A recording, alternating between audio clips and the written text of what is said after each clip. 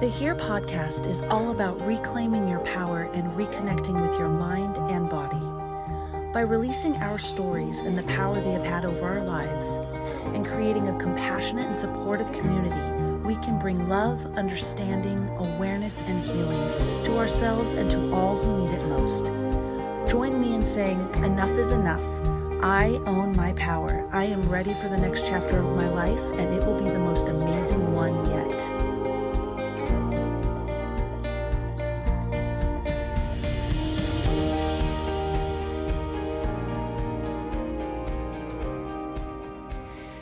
Hello and welcome everybody back to another episode of Here Podcast. I'm so happy that you're joining me again today. And today I have a special guest. His name is Brandon. And he so graciously, when I reached out to him and asked if he'd be willing to share his story, he said yes. And I'm very much looking forward to hearing his story. Brandon struggled with drug addiction and mental illness, and he overcame all of that and is very happy and living a joyful life now. So I really wanted Brandon to come onto the show and share his story. So thank you so much, Brandon, for being here with me today. Super excited to be here. Oh, wonderful. So if we can begin, I would love to hear your story. So what happened that brought you to a place where you were, abusing drugs and struggling with your mental health? I would love to hear that story. Sure. So I'll start out from when I was little. Like as a kid, I was a very good kid. I really held a lot of guilt when I got in trouble with my parents, and guilt later on played a big part in me continuing to use at times. When I was about 5, my parents divorced, and my mom and stepdad were together, and that was one dynamic, and my dad and stepmom. And it really played a role in terms of the different parenting styles.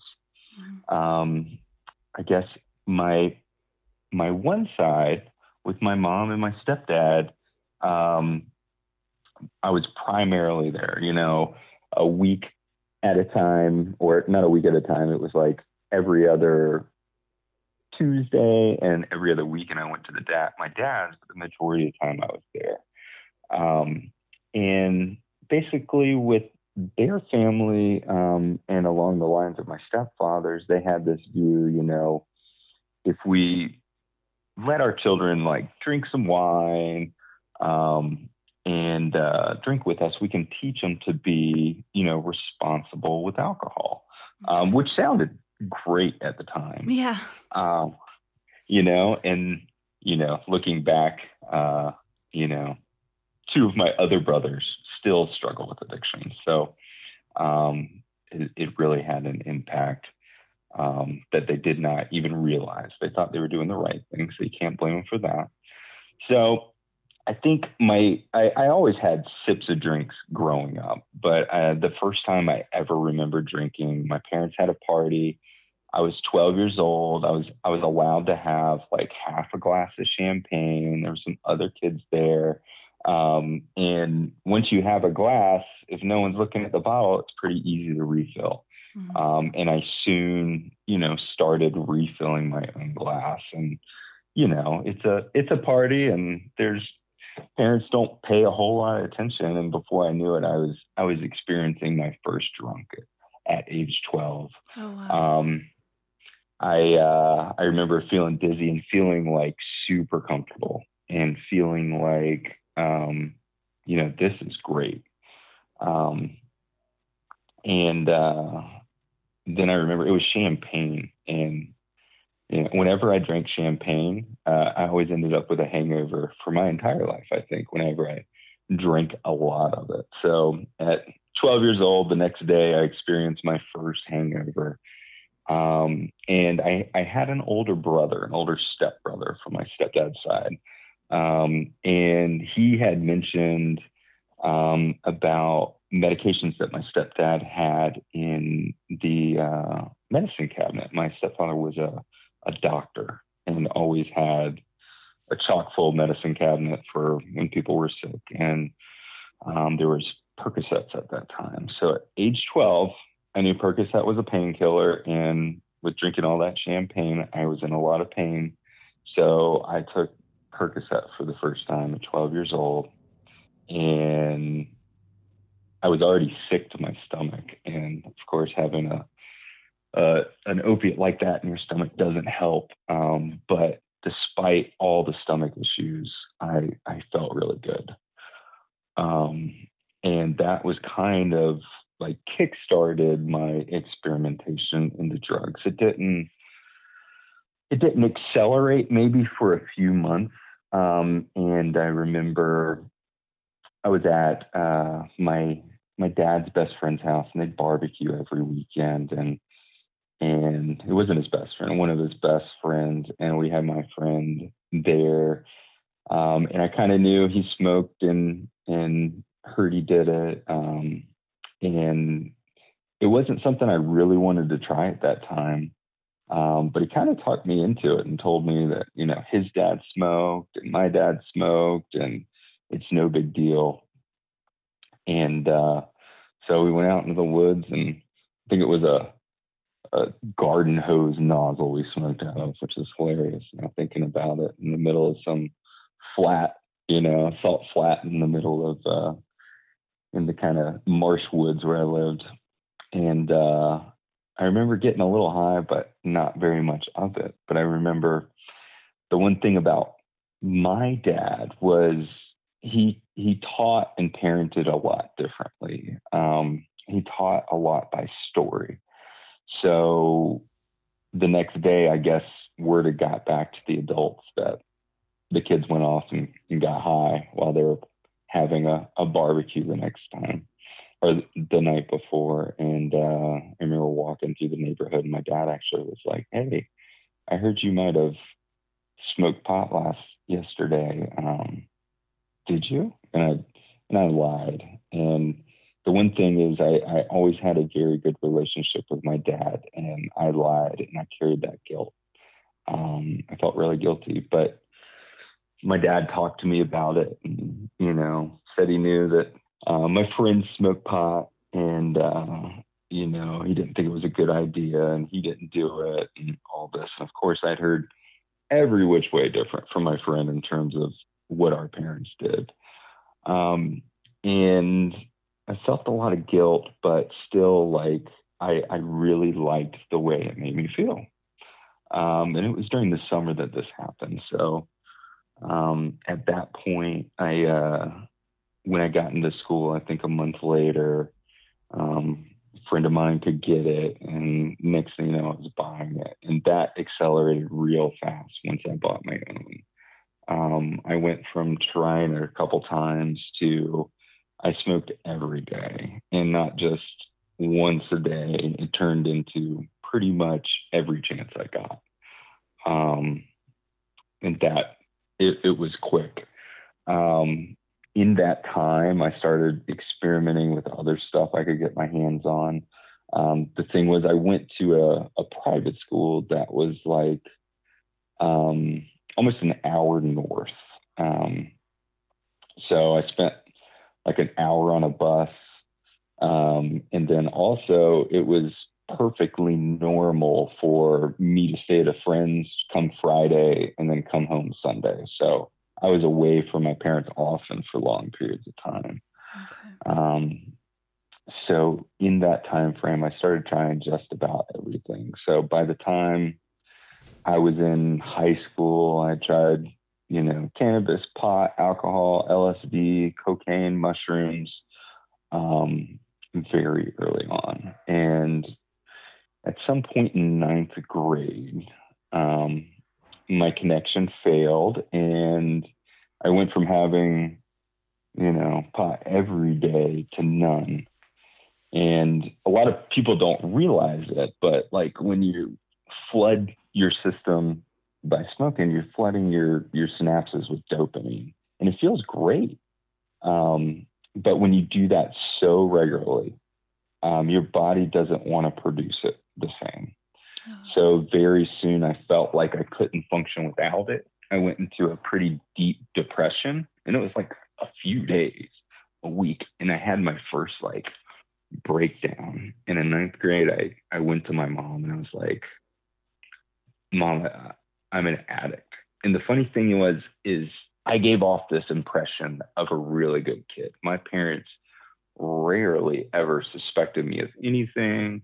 I was the kid that, you know, parents wanted their kids to hang out with and had no clue the majority of the time I was high off my ass.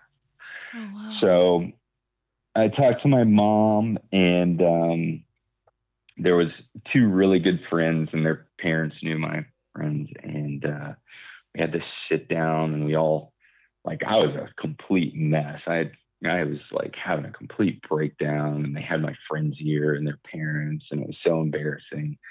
We agreed not to do drugs anymore, and my parents started taking me to a psychologist at that point for depression. So that was my first like note that, oh my gosh, like I think my use is a problem. But of That's course, really amazing though that so you're a freshman in high school, and you know you recognized that and went forward to your parents to let them know that you had a problem. Yeah, I'm still shocked that I did that, especially with all the guilt I held. But like, they could obviously see that something was seriously like wrong because of the depression, and I looked like I was going to cry. The funny thing was too, so I had repeated eighth grade, probably because I didn't care about anything other than getting high. But I started to notice when I wasn't high in school that my teachers would ask me if I was high. So I was starting to exuberate signs of normalcy while high, and people were concerned when I wasn't. Wow. Yeah, and at that time, even in eighth grade, I was smoking before school. When I got on the bus, I would walk down the street to a neighbor's house who would drive me either to the bus stop or to school an hour away. And I was getting high and hanging out with the Spanish lady. She cracked me up, which is probably even more funny when you're high in ninth grade or eighth grade going to school. But I credit her for getting me on the coffee. She gave me cafe con leche every morning. So already down the path of caffeine addiction at the same time, which I still have. But yeah, so ninth grade, came to my parents. You know, they put me on a antidepressant medication, and I actually, for a few months, I stayed away from all drugs, and then slowly they started to creep back in. How did they start to creep back in? Were you with your friends or sneaking stuff around the house? Like I'd find like paraphernalia and like smoke that. But the friends didn't bother me. I would say the way I used and behaved was like a little bit more accelerated than my peers. Gotcha. Especially later on in my use, I would more hang out with older people because they were more at a level of use that I was at than my peers. It's funny. One in particular, those friends, he struggled in and out of addiction, and I don't know where he's at now, but he did like 9+ stints in various rehabs. But he was quickly kind of out of my high school by mid-high school. But he struggled with it a lot. I'm not sure where he's at now. But yeah, so I kept going.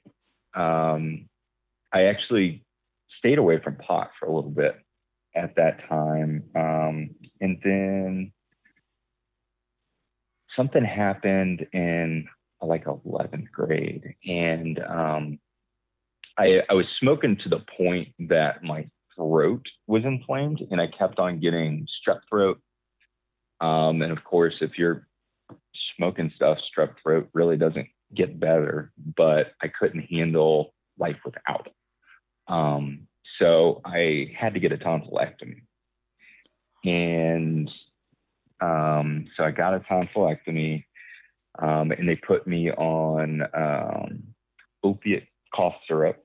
And one, I remember the feeling of being on morphine and liking it, and asking for more when I was coming off of being under the anesthesia. Mm-hmm. And then they gave me cough syrup, and I had already experienced cough syrup before that and gotten into it a lot. And now I had a prescription.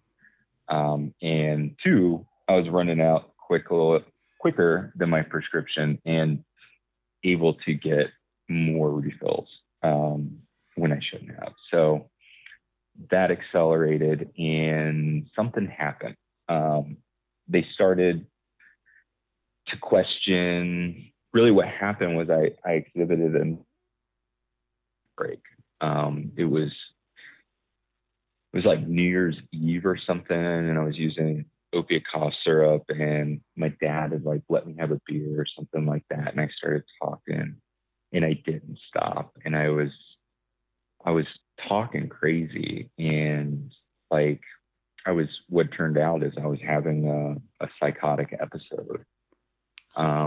And they didn't know why. They thought it might have been the anesthesia, thought it might have been, the opiates. They were not sure. And I ended up in a psych ward at that age. And I really was having a hard time gripping reality.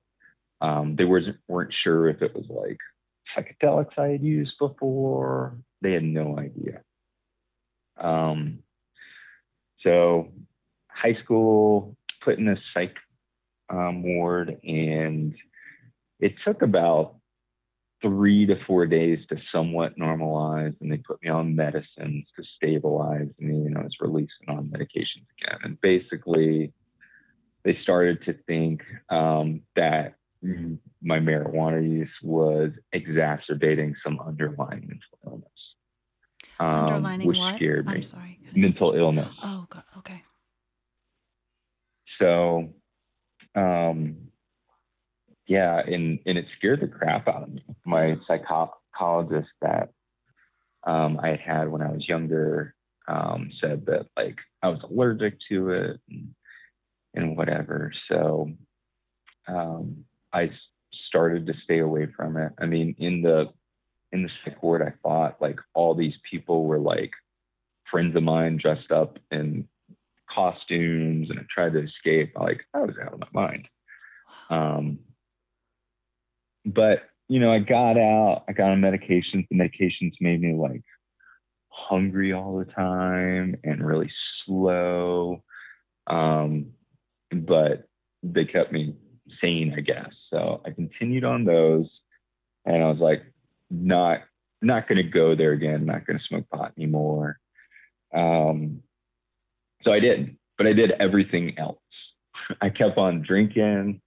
I eased back into it, but I was drinking. I was using, heavy doses of my friends' medications for his ADHD. I was doing cocaine, doing a lot of drugs, and I was maintaining saneness. I'd stopped actually taking the antipsychotics they had given me at the time, and just doing everything but pot. And things were okay. Life was pretty much a constant party. But yeah, I wasn't getting locked up at that point for, being clinically insane or anything. So I continued that. I started using cocaine pretty heavily.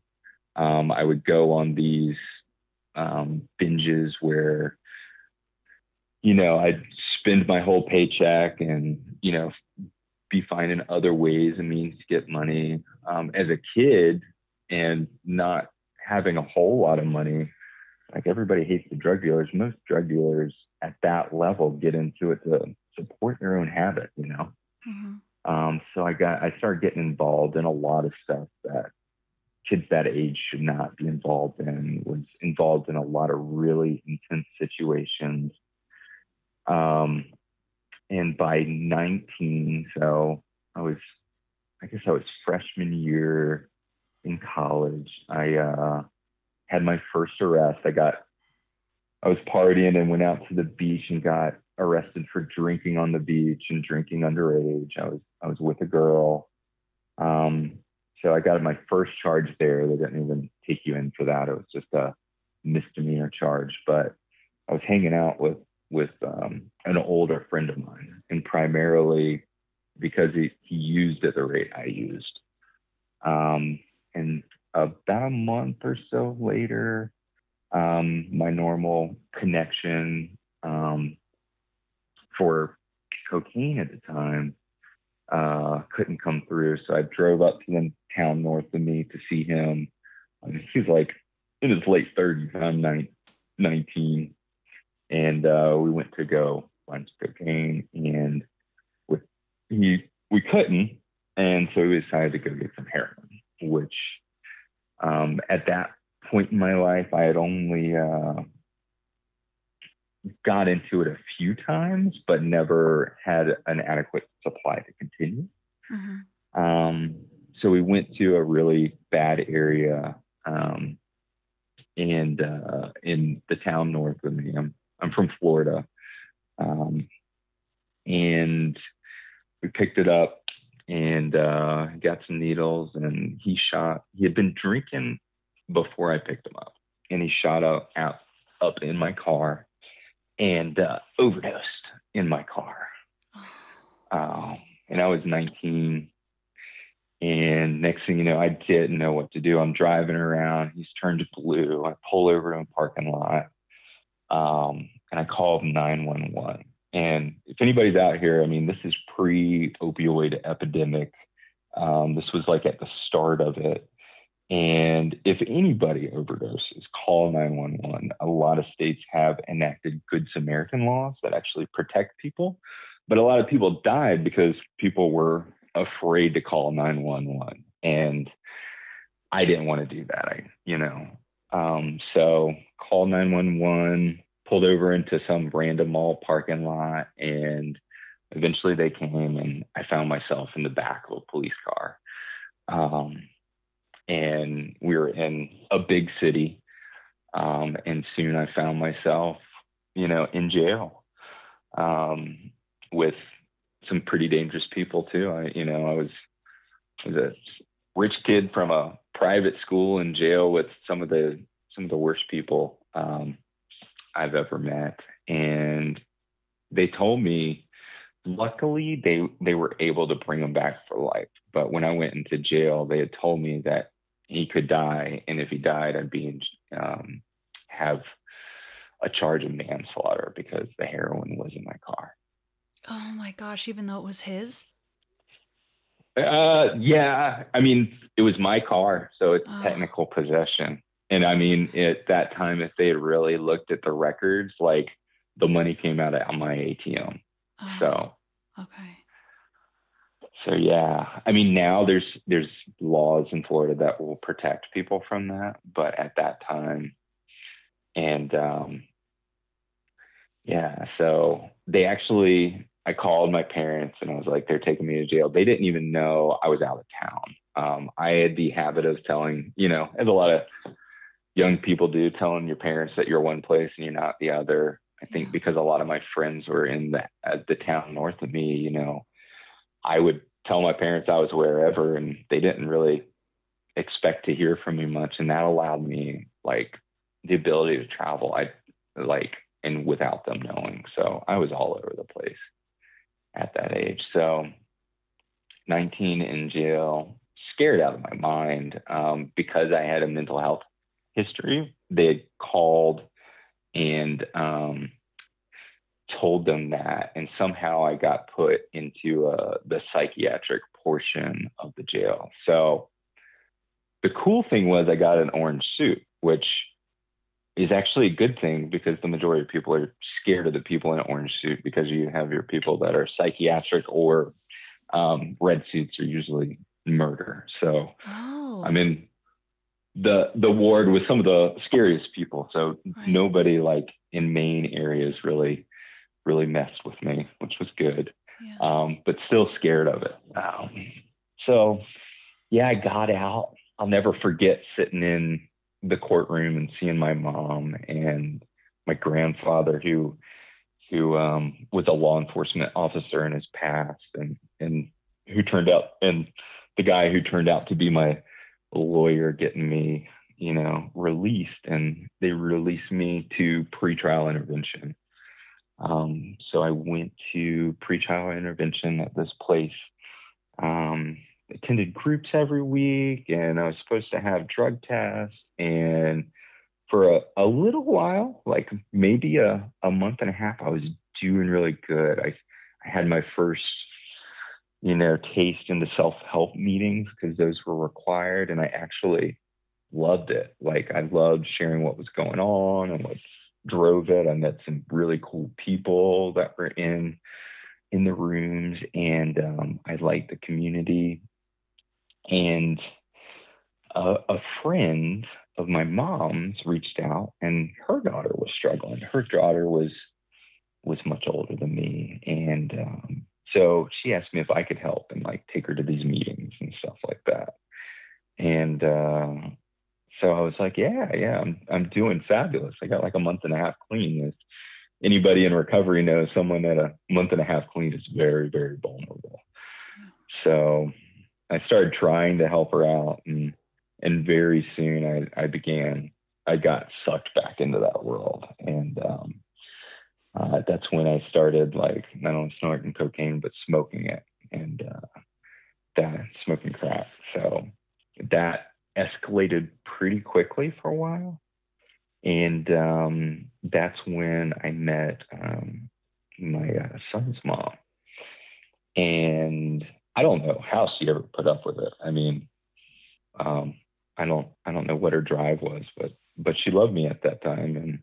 And it actually, as things started to get involved with her, I got less and less involved with the hard drugs. I was smoking pot again. I had scammed every drug test I had for pretrial intervention. They dropped my charges. They were supposed to expunge them, which they did. I got my first taste of, self-help rooms and all that. But I was back in active addiction. I was using, she had no clue how much I was using at that time. But initially we were having a really good time. I was using behind her back though, and getting back into cocaine at times. But as things moved on, she got pregnant. And, a lot of people are really freaked out when they have a kid coming. And actually, like, I was excited. I always wanted to be a father. My dad was really cool. He taught me a lot. And like, that was something I really looked forward to. So as that time grew closer and she was getting fed up with my stuff, I actually got a little bit of clean time from hard drugs, at least. I did at that point have some sort of psychiatric break that didn't last as long. And I went to my doctor and got back on some meds, and all I was doing was drinking. And I maintained that for a little bit. And then, of course, fell right back off the wagon. My son was born, did really well. We ended up moving to another state, and I had no family there. And eventually I got back into smoking pot, and quickly things started to turn upside down. And after about 6 months there, like, she was done with me. She found out, like, I was getting involved in illegal stuff to supply my habit, and I was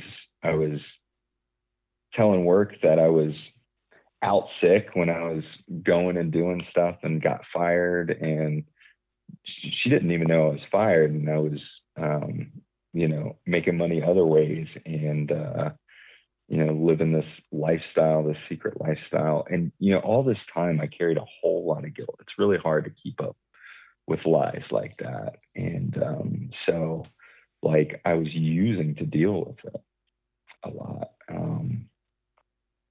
So we ended up breaking up, moved back down to Florida. My use accelerated for a little bit again. But as things approached and I was getting closer to figuring out child support, we were never married, but I was going to have to go to court, and I was going to have to probably take a P test. And there was no way at that time I was going to pass it. And I was so worried. And I remember, sitting there, had my, somebody else's pee stored in my pants, trying to get past the courts and all this. And it was a whole lot of stress.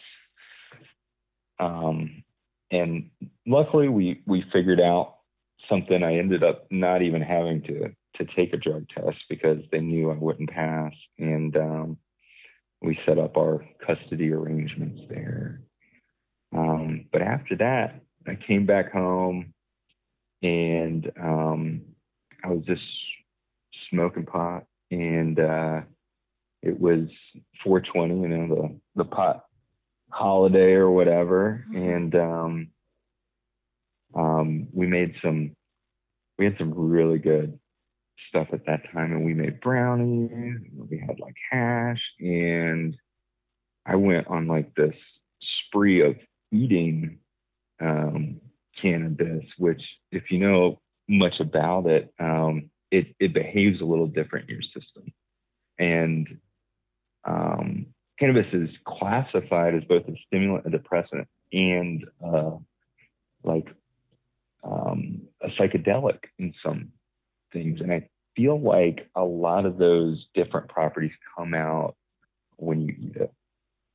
I had an experience where you had an experience? Yeah, where when I ate a brownie, and I remember he was my ex-boyfriend, but my friend at the time, and I was a single mom, and he had come over. The kids weren't there. They were with their dad, and he had come over, and I had a brownie, and all I remember is that at one point I was losing my mind. Like, I thought he had poisoned me. I was convinced he had poisoned me. I couldn't calm down. Like, it was horrible. It was such a horrible experience. Yeah. I mean, and I had done a lot of stuff, but I had made these brownies, and I kept eating them for days, and eating way too much of them. Mm-hmm. Yeah, it's scary, and it's totally different, thinking on it. And no wonder, like, these edibles could potentially be dangerous to certain people, especially if they have the propensity of that. Yeah. So I started to lose it. And I was exhibiting manic signs. I was like up all night. I couldn't sleep. Like doing really erratic stuff, like tearing up magazines and putting together weird collages, which, people put together vision boards today. Like, this is not that. Sorry. You were not up all night making vision boards, that's for sure. Yeah, I was like in my closet with the door shut, like ripping up all these little things, like, I don't know, turning into a conspiracy theorist. And I got this wise idea, like, the stress was so much with my son, with like my ex, my family not liking my behavior, work, getting upset with me. And in my psychosis, I decided the best way out was to fake my death. And it was some cockamamie psychotic plan that would never rationally work. But at the time, I absolutely thought it would work. So I find myself walking out to my dock at like 4 o'clock in the morning. We lived on the water, and trying to jump into the water and swim under a passing barge and like discard my clothes and like, I don't know. I had a plan to like take the intercoastal to like down to South America. I mean, it was absolutely psychotic. Wow. But then I found myself, and I did it naked. I don't know what the deal was there, but I found myself walking back up to my house, and my mom coming out, and it's like 5 o'clock in the morning. She's like, "What are you doing?" And because I had moved back in with my parents after moving back from my exes, and that's when she realized, like, oh my God, like he's lost his shit again. Oh, sorry about the cuss word. Oh no, that's okay. No, that's fine. So she's like, you need help. And I was like, yeah, I think so. The cold water at that time in the morning probably helped me realize that just a little. But so I agreed to go back into the psych ward, and I was still out of it. After about 6 days there, they only can keep you a certain amount of time in the state of Florida. And they're like, there's not much we could do at this point. Like, he's detoxed off his drugs and he's still exhibiting psychotic symptoms. So they put me in this rehab that was dual diagnosis, and started there. They got me back into self-help groups, and they were trying to maintain my medications, and I was still like out of it. I think like 2 weeks in, like I did this weird thing, and I tried to like escape, and I ended up in some Masonic lodge, and like it was psychotic. I was wearing clothes under my jeans in plans to like escape, and I thought the president was gonna like come pick me up in the helicopter to, you know, hear my epiphanies and shit like this. It was nuts. But I was slowly, after I'd gone through all that, I was slowly starting to at least like regulate my behavior to not do crazy stuff, because they almost kicked me out. And from the medication, I was slowly normalizing. But then again, something would happen and I would lose my stuff. Like my mom, you know, they had some outing and totally saw some sign that set me off and thought all this crazy stuff. So at 2 months, you know, my mom was a complete nuts. At 2 months, they had a conversation, the doctor and my mom, and basically told her they didn't think I was coming back to reality, that my mind had gotten so twisted that they didn't think I'd ever be normal again. And she was crushed. And I was too, because I knew too, like I knew that like I hated the fact that people thought I was crazy, but then like when I was in the moment of that, I thought it was very real. And then would stop and look back. So there were these moments where I realized, you know, my behavior was irrational, or my thoughts were irrational. And I slowly started to get that. So after 3 months in this rehab, I actually started to get some sort of normalcy. I was getting very involved in the self-help groups. And of course, they had me like heavily medicated too, which kept me out of trouble, but it's not a great state to be in. Yeah. So yeah, they let me go. I couldn't believe it. And I went back home, and they told me, you know, if I was going to do this, I couldn't use anything. And I needed to get involved in self-help meetings. So like the second day was quite a ways away from my house. So They say to get to a meeting right away. I meet it the next day. And it's a huge problem because people, you know, in a rehab, you're relatively safe. You get triggered, but there's a lot of barriers to prevent you from relapsing. Yeah. But when you get back to your community, it's a little different. So that when I got walking back from my doc, I remember it took a while to finally figure out the date, but it was 4/25/2007. So that was 13 plus years ago. And that was the last time I'd used.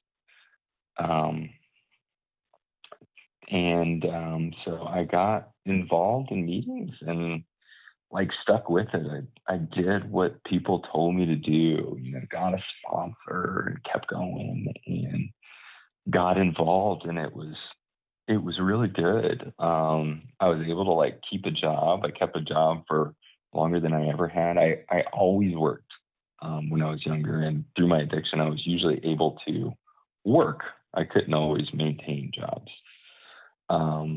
And I was really good at working different jobs. Like people always have a lot of experience with a lot of different things, and I had a lot of different jobs in the time I was using. So it's funny, I had a lot of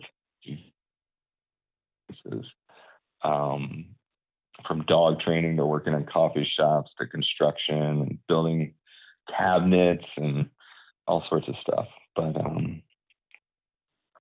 yeah, so started to get clean and normalized. I met what is now my ex-wife and fell in love, and she was amazing.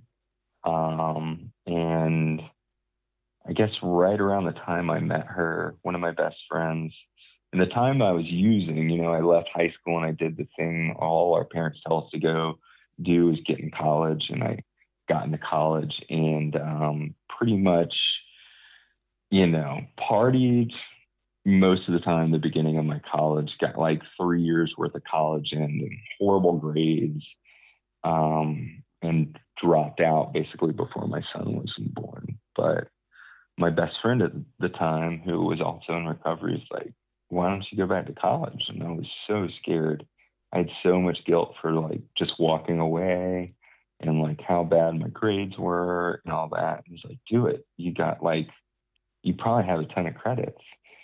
And finally talked me back into going to college. And I went to college. I applied, and oh my gosh, they let all my nonsense go. I got in trouble for various stuff and like just left school without telling anybody type deal. And they let me back in. And while I had a lot of majors before that, I decided to do psychology because you know, everything I learned so much from talking to my different therapists and stuff. And for the first time in school, I actually paid attention and I read, and I made the best grades I've ever made in my entire life. Like if you look at my total GPA, it's probably under 2. But if you look at my GPA for all the classes after I got clean, I had straight A's and mostly A+. I blew classes out of the water, and honestly, the majority of it was just reading the book because most people didn't do that. Yeah. That's true. So it was crazy, and that gave me a lot of confidence.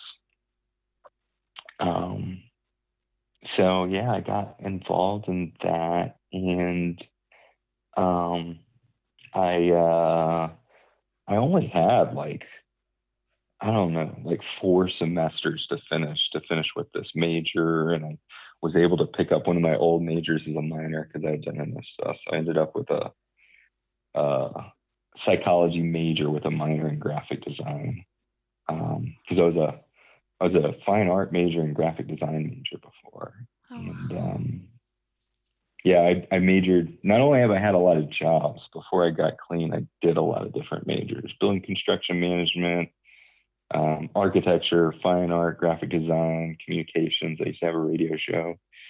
Geez, you could just do anything. Any job you want to do. You probably have a resume for it.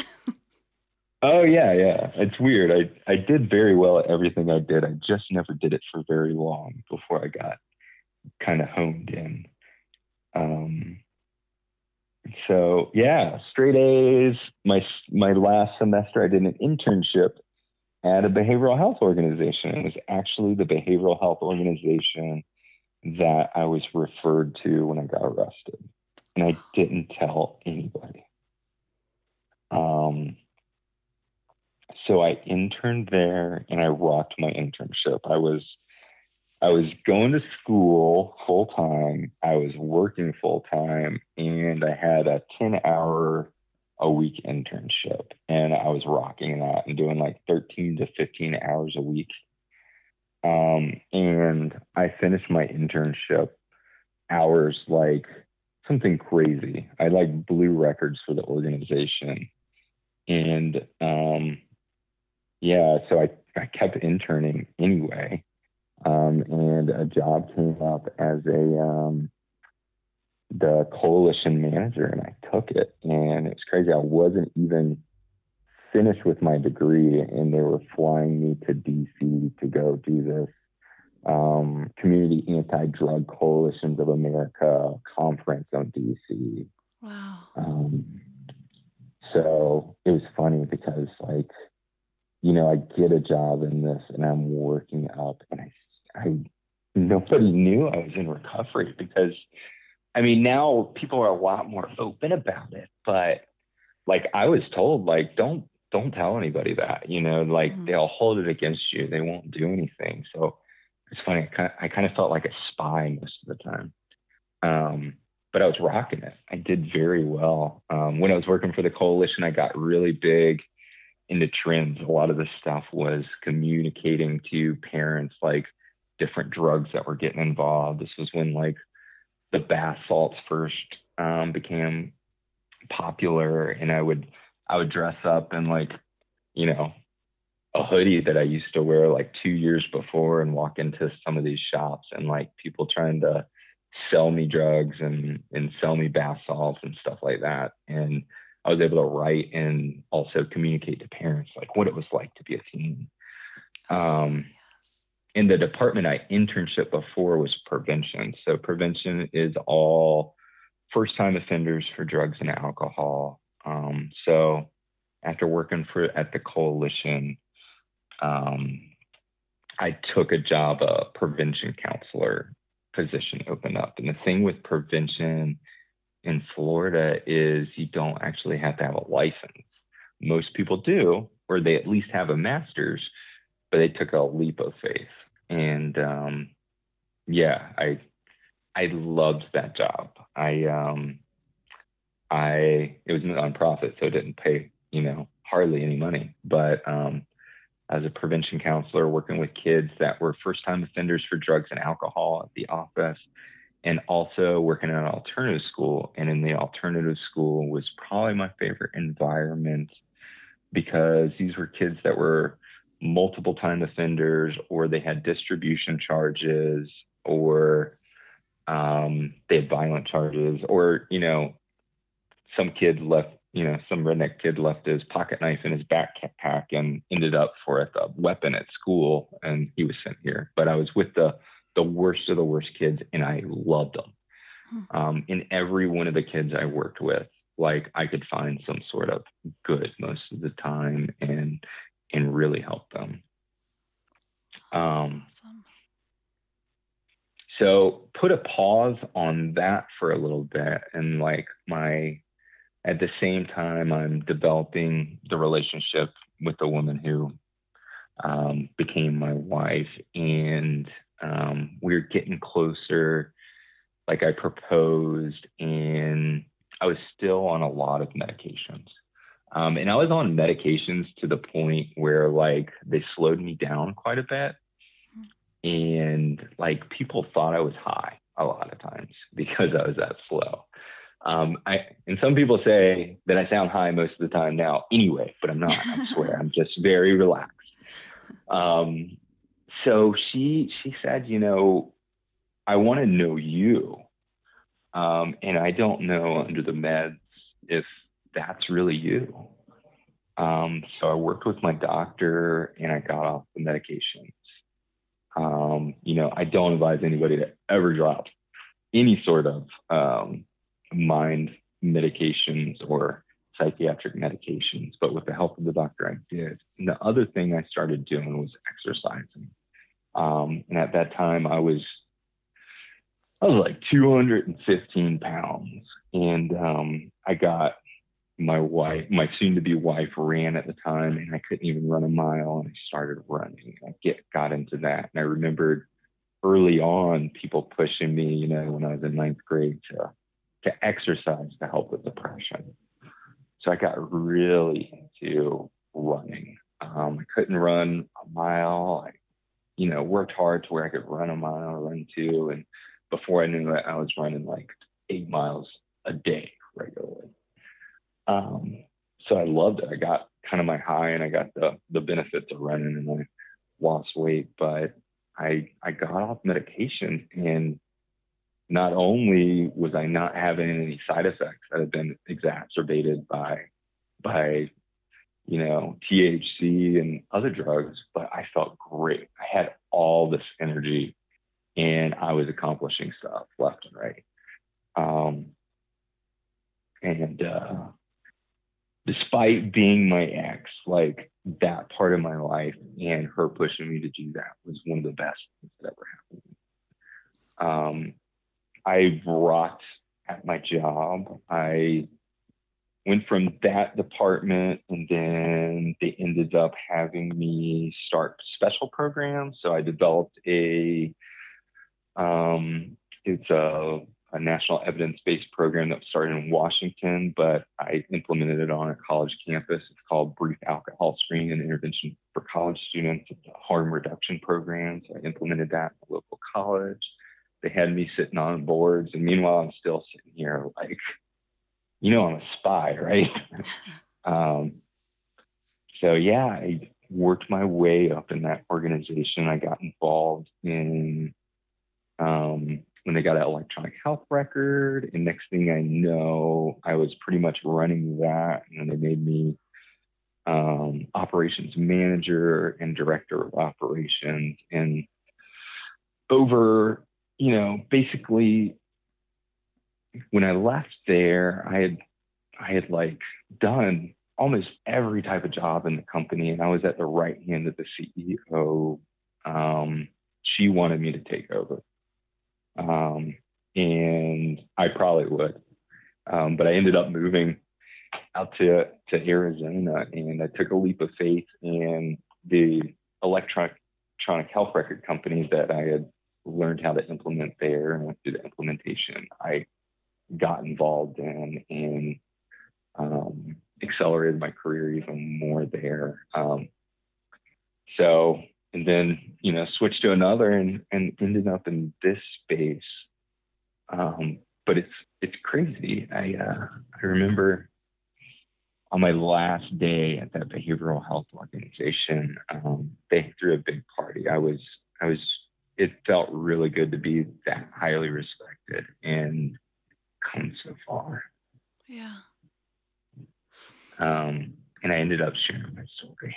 And I had I'm getting choked up now thinking of it. I had the whole room crying. Because they didn't realize it, but I was in a converted office. In the office I was in was actually the former waiting room to where I sat when I was first arrested at 19 years old. And the office next to me was where I got my first counseling session and assessment.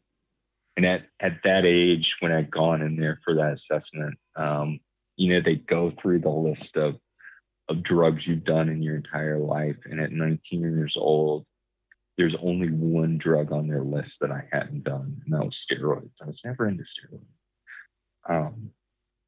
So it was quite the feeling of accomplishment when I left there. So in Wow. terms of, I can't even, yeah, oh, that is amazing. I can't even imagine all of those people that worked with you, and and and you were there when you were 19, and then where you came, and the work that they're doing and how much they loved you. That is just such a beautiful story. thank you. Yeah.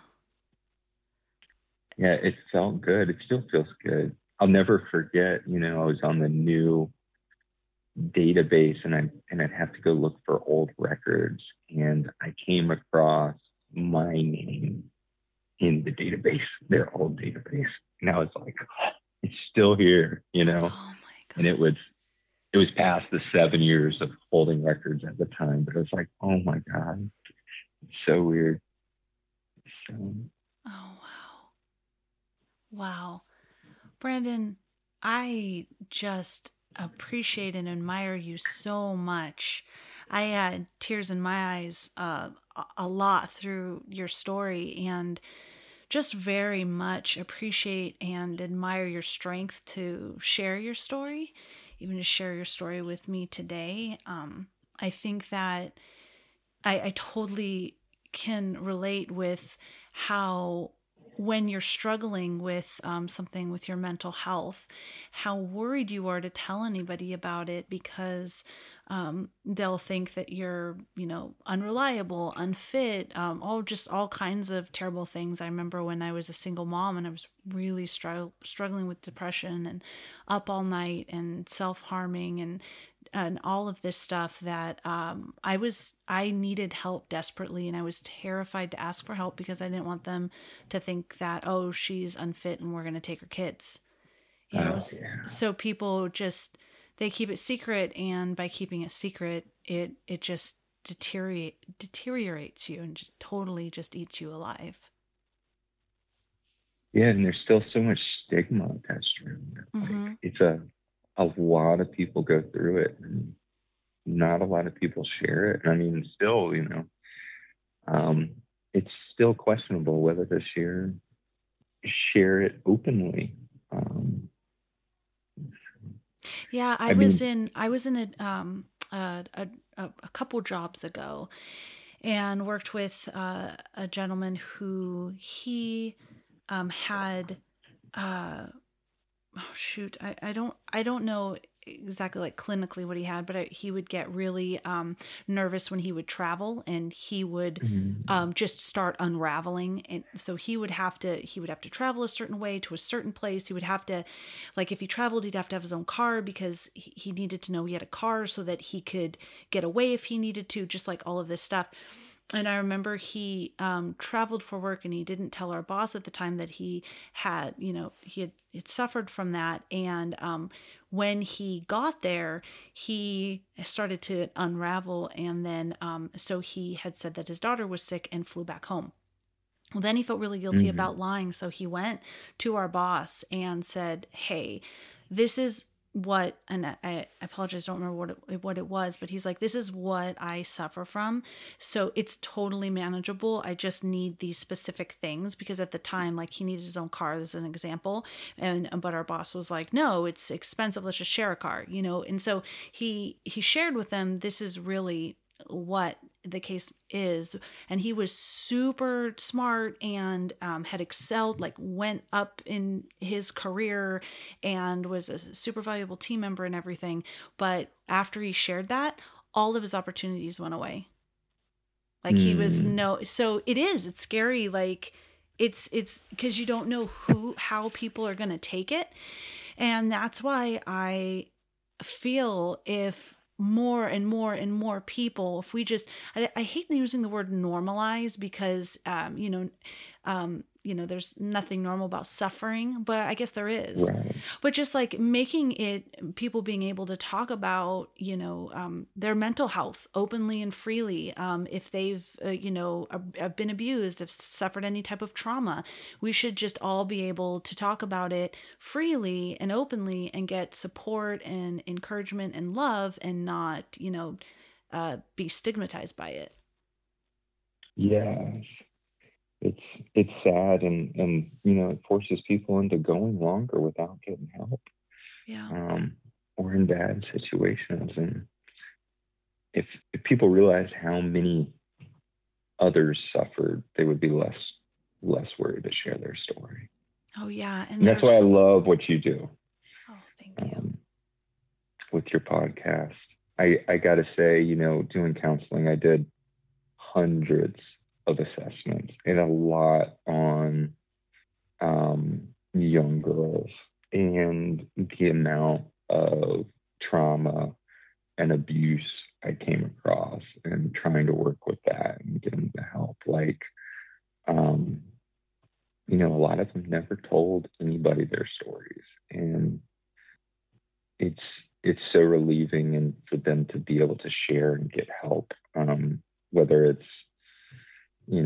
ends up being punitive for whatever perpetrator or not, is so important and can really be relieving. So the focus of the show, starting out with that, is a wonderful and needed thing. So thank you. Yeah, thank you. The audience doesn't know, so I know Brandon, but I didn't know his story. And at first, when we first connected, the podcast was very focused on abuse, and still does, still absolutely honors those stories and has a place for those stories. But for anybody that's been listening, has seen that it's organically become different types of trauma, and like everything you experienced would be trauma. I would classify that in struggles, because especially even the majority of the people I talk to, even though we have different stories, I can relate with a lot of it, because having that, I used drugs and alcohol to numb myself. I liked the way it felt because I felt good, and I didn't feel as in much pain. And to this day, actually, so if I have a cold, I have to be careful, because if I have a cold and I take NyQuil, I like the way it makes me feel. So I need to be conscious that I'm not then taking NyQuil every night unless I really legitimately need it. And then when I don't need it, then I'm not taking it anymore, because I like the way that makes me feel, because that was my thing I started with, was over the counter Benadryl, NyQuil, anything that made me, just numbed me, and then it escalated. But even to this day, and I have to be conscious of that. And I wanted to ask you, my big old long thing, I wanted to ask you too, to this day, is it something that, as far as like the episodes you're having with your mental health, or even like with drugs and all of that, that you need to be conscious and maybe careful of certain things, or in certain situations, or no, are you past all that? Yeah, most definitely. I mean, it's like, I got to be mindful of my mental health. Exercise is hugely important. I don't feel well if I don't regularly exercise, and also like keeping, I don't exhibit any signs of like bipolar disorder ever, since I've been off my medications and stopped using. But I can see like where my mind's starting to spin a little faster, and I got to stop and like accept it and know, like, I don't need to go on a shopping spree today. Like, I should wait and see if I really think this is a good idea tomorrow. So trying to be mindful of your patterns. I noticed with, I come on and off of substances several times. I knew what a lot of my triggers were, and also realized that there was times that were especially hard. So like right before Thanksgiving and right before when summer was starting. So those were really hard. And a big thing for me was like playing the tape all the way through. Like, my mind plays all sorts of rationale tricks on me, and will say, and every time when I relapsed, it would start with my mind saying, it's not a big deal if you just like smoke a joint at a barbecue, And for a lot of people, that's not a big deal. But the times I'd say that, generally right before summer when barbecues were starting, or before the holidays, and quickly my addiction would ramp up the pace. Thing with cigarettes. Like I quit 10 plus years ago, but I picked up a pack one time because I wanted it, maybe 4 or 5 months into it, and throw it away. And it's funny, my dad, my whole life, could buy a pack of cigarettes and before the weekend, smoke a few, and then not smoke them again for like 6 months. And I just know I don't operate that way. So I pick them up and like right back where I left off, like 1-2 packs a day within like a week. So I got to know that generally I pick up right where I left off when I pick stuff back up again like that. I've chosen, well, alcohol never really gave me many problems in my life.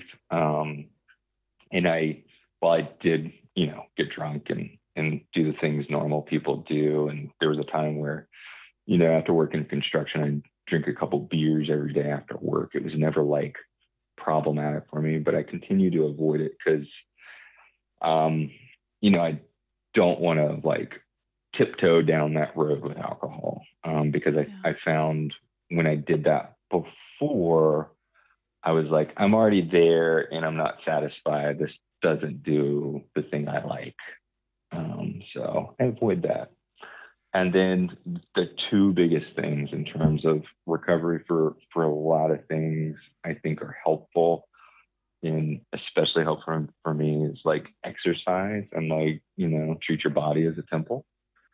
And then the other thing is like constantly working on improving something, whether it's little or not, whether it's like trying to learn a new skill or focus on being a better dad or, exercise or whatever it may be. I found when I'm not doing that, my mind wanders and gets bored and wants to do stupid stuff. So I think those are the biggest things. Oh, that's really good advice. I used to be really into exercising, but as a young girl, it was almost like an obsessive body dysmorphia type. Like I didn't eat very much and exercise like I'm insane. And then, but as I got older, I used to love exercising and jogging after my last baby. And it was just such a hard pregnancy. I feel like I'm starting from scratch. I definitely need to get back my body literally, and I exercise my whole life. I feel like starting from absolute scratch. Like I've never exercised in my life. So I need to get disciplined and do that. But I can definitely say I agree with the improving yourself. I find it really helpful to me as well. So I love learning, which is lucky for me because I love to study, I love to research, I love to learn. So I'm always constantly doing stuff like that. But if I'm thinking of, because you had mentioned being a better father. So when I get upset, like maybe I lose my temper with my little one, I immediately fall into, it's a reaction. It's like my cells, my senses immediately start to go down. I'm a terrible mother. She deserves a better mother.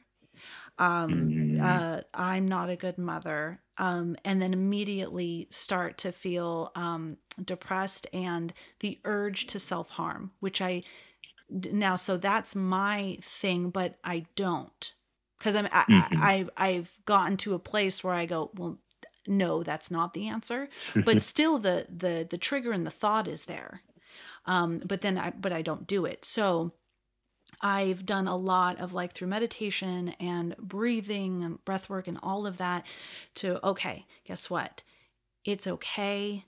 Let's do what you need to do. And meditation's been a huge thing for me right now, so that you respond different the next time, and constantly focusing in that on and working on that makes me feel better. It doesn't make me feel like, oh, you're a horrible mom. She deserves to have a different mom than you. And it makes me feel, I don't even know if I'm making sense, better with more confidence than I am trying to better myself. And then I notice that in certain situations that maybe before I'd lost my temper, that I'm really calm and I approach it with compassion and love. And so I love that advice. That's awesome. Yeah. Yeah. We all have that. I like to call it my itty bitty shitty committee that sits there and tells me, you're an addict. You don't belong in this job, or you're a horrible father. Why are you even trying? And like being able to acknowledge like, oh, that's just my brain messing with me is a huge thing. Too bad we can't, really fire that committee completely, but maybe they have like. Well, they do make some sense, right? But yeah. As long as they're making you want to do better, definitely. Brandon, I know I said it before, but I really do appreciate you sharing your story with me and with the audience too. I know for a fact, because people reach out to me to tell me about how all of your stories, everybody who's been on the podcast, helps them to not feel alone, helps them to understand that there's hope in a brighter future, in healing, in living the life that they truly want to live. So your story will most definitely make that positive impact. And so I just really appreciate you sharing. And go ahead. Yeah. Totally my pleasure. Sorry, cut you off. No, not at all. I wanted to know before we part ways this evening, if there was anything that you wanted to, any parting words you wanted to leave with the audience. Oh, just, keep on and acknowledge your feelings. And if they don't feel right, get help. Don't be afraid to ask somebody to get help. Yeah. Something like that. I love it. And you everything that Brandon has been through. So you might be in the same situation that he had been through. And he's an amazing man. He's an amazing person. So are you. He was able, after a lot of work and a lot of tries, to get to where he wants to be and have the life that he wants to have. And you can do that too. You absolutely can. And you know what? Before we leave, I wanted to ask you about your surfing. I know you're an avid surfer, and I hear that people, when they surf, it's actually almost a spiritual experience. And I was wondering if that was the same for you. Oh, yes. And it's been a huge part of when it's a mental health thing for me. There's everything from, the popping of the little bubbles in the ocean and salt water that is, said to make a difference in your mental health. But I've been surfing since I was, very young, 6, 7, 8, and it's always been a part of my life and kind of spiritual for me in a sense. At 16, I really stopped going to church, and I now there's the Church of the Open Sky, they call it, but it's really my solstice. When I surf, I can think about nothing and become completely centered and balanced, and everybody can find a thing like that, and it's super healing. So not everybody. Surfing's a hard learning curve, so don't go out and try surfing without some lessons, but definitely find your thing. I tried surfing once, and that was, I'm not successful at that, but I do find what you were found in surfing. I do find that in nature, and being out in nature, and being just the energy of the plants and of nature. I remember when I lived in Long Beach with my daughters, when I was a single mom, we had this one little bedroom apartment, but it was literally, we could put on our bathing suits and take a few steps down onto the sand. And I remember I would call out sick from work and spend, and my husband had the girls that day, and I would spend the entire day on the beach just reading and relaxing and enjoying nature. So absolutely, it could be anything. It could be knitting. It could be out in nature. It could be anything. You can find your thing, like your happy place, your thing where it's a spiritual healing experience for you. And I agree. For me, it's definitely being out in nature. It sounds like you too. I just can't surf. Well, I live in the desert, so I got to find nature or everything similar in travel when I can. So, yep, it's out there. Just find it. Yeah. All right, Brandon, thank you again so much. I admire you so much. Just thank you. Thank you from the bottom of my heart. Thank you for what you're doing. I'm super am flattered to be on your show and appreciate what you're doing. So thank you. Well, I hope that you have a wonderful evening. You too. Bye, folks. Bye.